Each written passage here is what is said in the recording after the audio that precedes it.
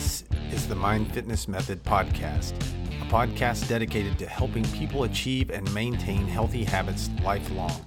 Our focus is on the most important aspect of health and fitness, the mental game.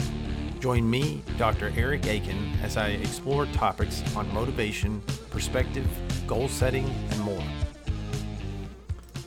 Hello and welcome to another episode of the Mind Fitness Method podcast. My name is Dr. Eric Aiken, and in this episode I want to talk about a story.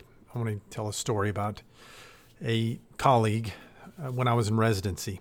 This colleague was a anesthesia resident, and as a neurosurgeon I was frequently in contact with a lot of the anesthesia residents. And I'd gotten to know this gentleman. He was nearing his last year of residency.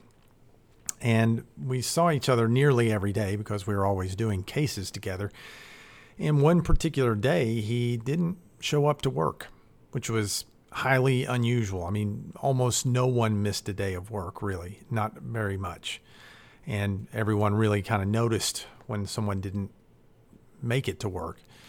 And he was a good resident, very responsible, and he just wasn't there. And he wasn't there the next day. And I began to wonder. And then I heard the news. He had been in a car accident. He had fallen asleep. He had gone off the side of the road and went into a ditch and struck the ditch almost sort of at a almost head-on type of direction. And it crammed the front of the car backward into his legs. It broke both of his femurs. The upper portion of the car was crushed backward, and even though he was wearing a seatbelt, it struck him in the head and cracked his skull, driving it into his eye. And he had damage to one of his eyes because of it, couldn't see very well out of it. He broke multiple ribs, and he was out of the residency for the next 6 months, recovering from all of those injuries. He had what would be a permanent limp after he did recover from it due to injuries to his legs and so forth. So why am I telling you this terrible story? Well, this all happened because he fell asleep at the wheel. And this is just an extreme example of the negative consequences of having a poor sleep routine. In residency, our routines are constantly being interrupted. You don't get a lot of sleep. In those days, there was no restriction on the number of hours that a resident could be required to work. Now they have what's called the 80-hour work week. It was implemented the year after I completed my residency, unfortunately. And so no resident can legally be required to work more than 80 hours per week. But I remember sometimes working up to 140 hours a week. Now, I don't know if you've ever thought about it, but there's only 168 hours in a week. That leaves about 2 or 3 hours a night not at work. I didn't say asleep. I said not at work, 2 or 3 hours a night. And I remember being so sleepy during days at work during residency that I was literally hallucinating. But there was a study, it was done in 2019. It was called the Philips Global Sleep Survey, which it received more than 11,000 responses from 12 countries, and it showed that 62% of adults worldwide feel they don't get enough sleep, averaging about 6.8 hours per night. Now, there's a reason that this is important, the importance of getting regular sleep. And the first time it was noticed how important sleep was, not just for your general health and feeling well rested, making you effective during your day, but also just for your body's processes. It is dependent on you getting sleep, and not just sleep, enough sleep quantity, but the time of day or time of night that you go to sleep is critically important. It's important to be asleep at a certain time so that your body can maximize its healing process and its recharging process. And the first scientists really to really look at this goes back 5,000 years in India. And it's a form of medicine called, and I hope I'm pronouncing this properly, Ayurvedic medicine. Ayurvedic medicine. It's a natural healing tradition that originated in India about 5,000 years ago and still has influence today. And in its teachings, it says that the body has functions on daily cycles or routines, that the various functions of the body are sort of distributed and timed at different parts of the day. And depending on what time of day, a particular system may be active or it may be dormant. And so there's a certain time to eat, there's a time to sleep, there's a time to be active and exercise, and a time to do your thinking, and all of these different things are based on, the time of day. And this has been it's had an influence on today's medicine. You roll forward to 1940, and a Romanian doctor named Hans Hallberg was doing experiments with mice. He was finishing his studies at Harvard and then later at the University of Minnesota, and he was drawing blood from mice, different species of mice, and he would draw blood at various times throughout the day, and then he would examine the blood. And what he noticed, no matter which species of mouse that he looked at, they all had a sharp rise in the white blood cell count during the day, and then it would fall during the night. And he began to look at other functions in the mice and their hormone levels and their blood pressure and their heart rate and their body temperature. And again, he noticed very similar and consistent spikes, rises, and falls in these bodily functions depending on what time of day you looked. In 1959, he would later coin the term circadian rhythm. So, essential to maximizing our health, but also to make it easy as possible to achieve consistency in our healthy habits with exercise and controlled eating, is a consistent sleep routine. A relatively new but significant cause of people not getting enough sleep is a phenomenon called revenge sleep procrastination. This term came out of China, calling it. It used to be just called. Sleep procrastination, but many Chinese workers would call it revenge sleep procrastination because they were being so heavily worked, that they would stay up late in order to get some me time. So there are 3 factors that are required for a late sleep time to be considered bedtime procrastination. So those 3 criteria are a delay in going to sleep that reduces one's total sleep time. The second is the absence of a valid reason for staying up later than intended, such as an external event or an underlying illness. And number 3, an awareness that delaying one's bedtime could lead to negative consequences. Now, there's different flavors of sleep procrastination as well. There's bedtime procrastination. That means you don't get into bed until late. And then there's sleep procrastination, where even though you may be in the bed, you don't go to sleep. You sort of procrastinate in going to sleep. Maybe you're talking to your spouse and you just are, talking stories with them and ruminating or whatever it is that you do, but maybe the lights are out and everything's off, but you're just sitting there and you're sort of working your mind on things intentionally because you just want that time awake, but also free to do as you please and enjoy that sort of me time. Either way, there's a growing body of evidence that points to an importance of time away from work and work pressures so that you don't develop this. There's sort of 2 schools of thought about what are the biggest causes of revenge sleep procrastination. One is that it's a lack of self-control due to being overworked, too many hours at work. And, if you understand how willpower works, it's sort of like a muscle. And if you exert it a lot, it weakens.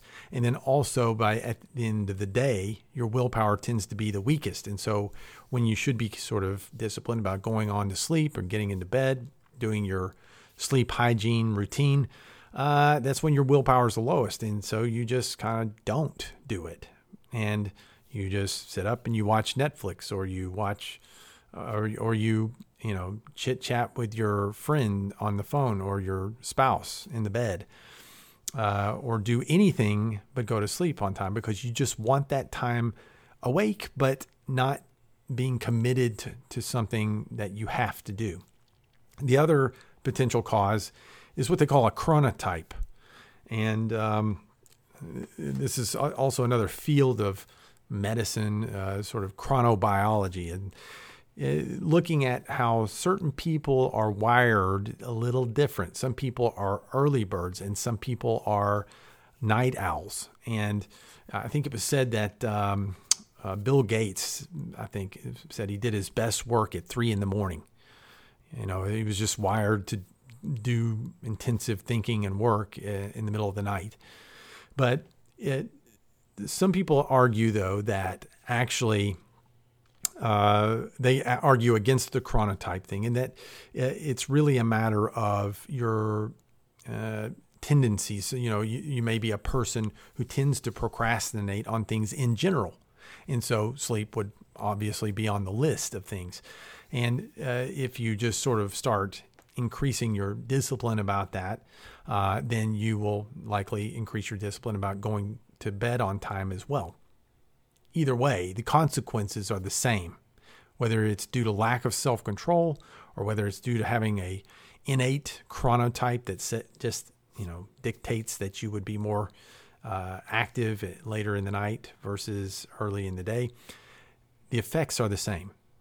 And number one, it can degrade your thinking and your memory. When you don't get enough sleep, you're just not sharp on your toes when you're trying to think or trying to memorize things.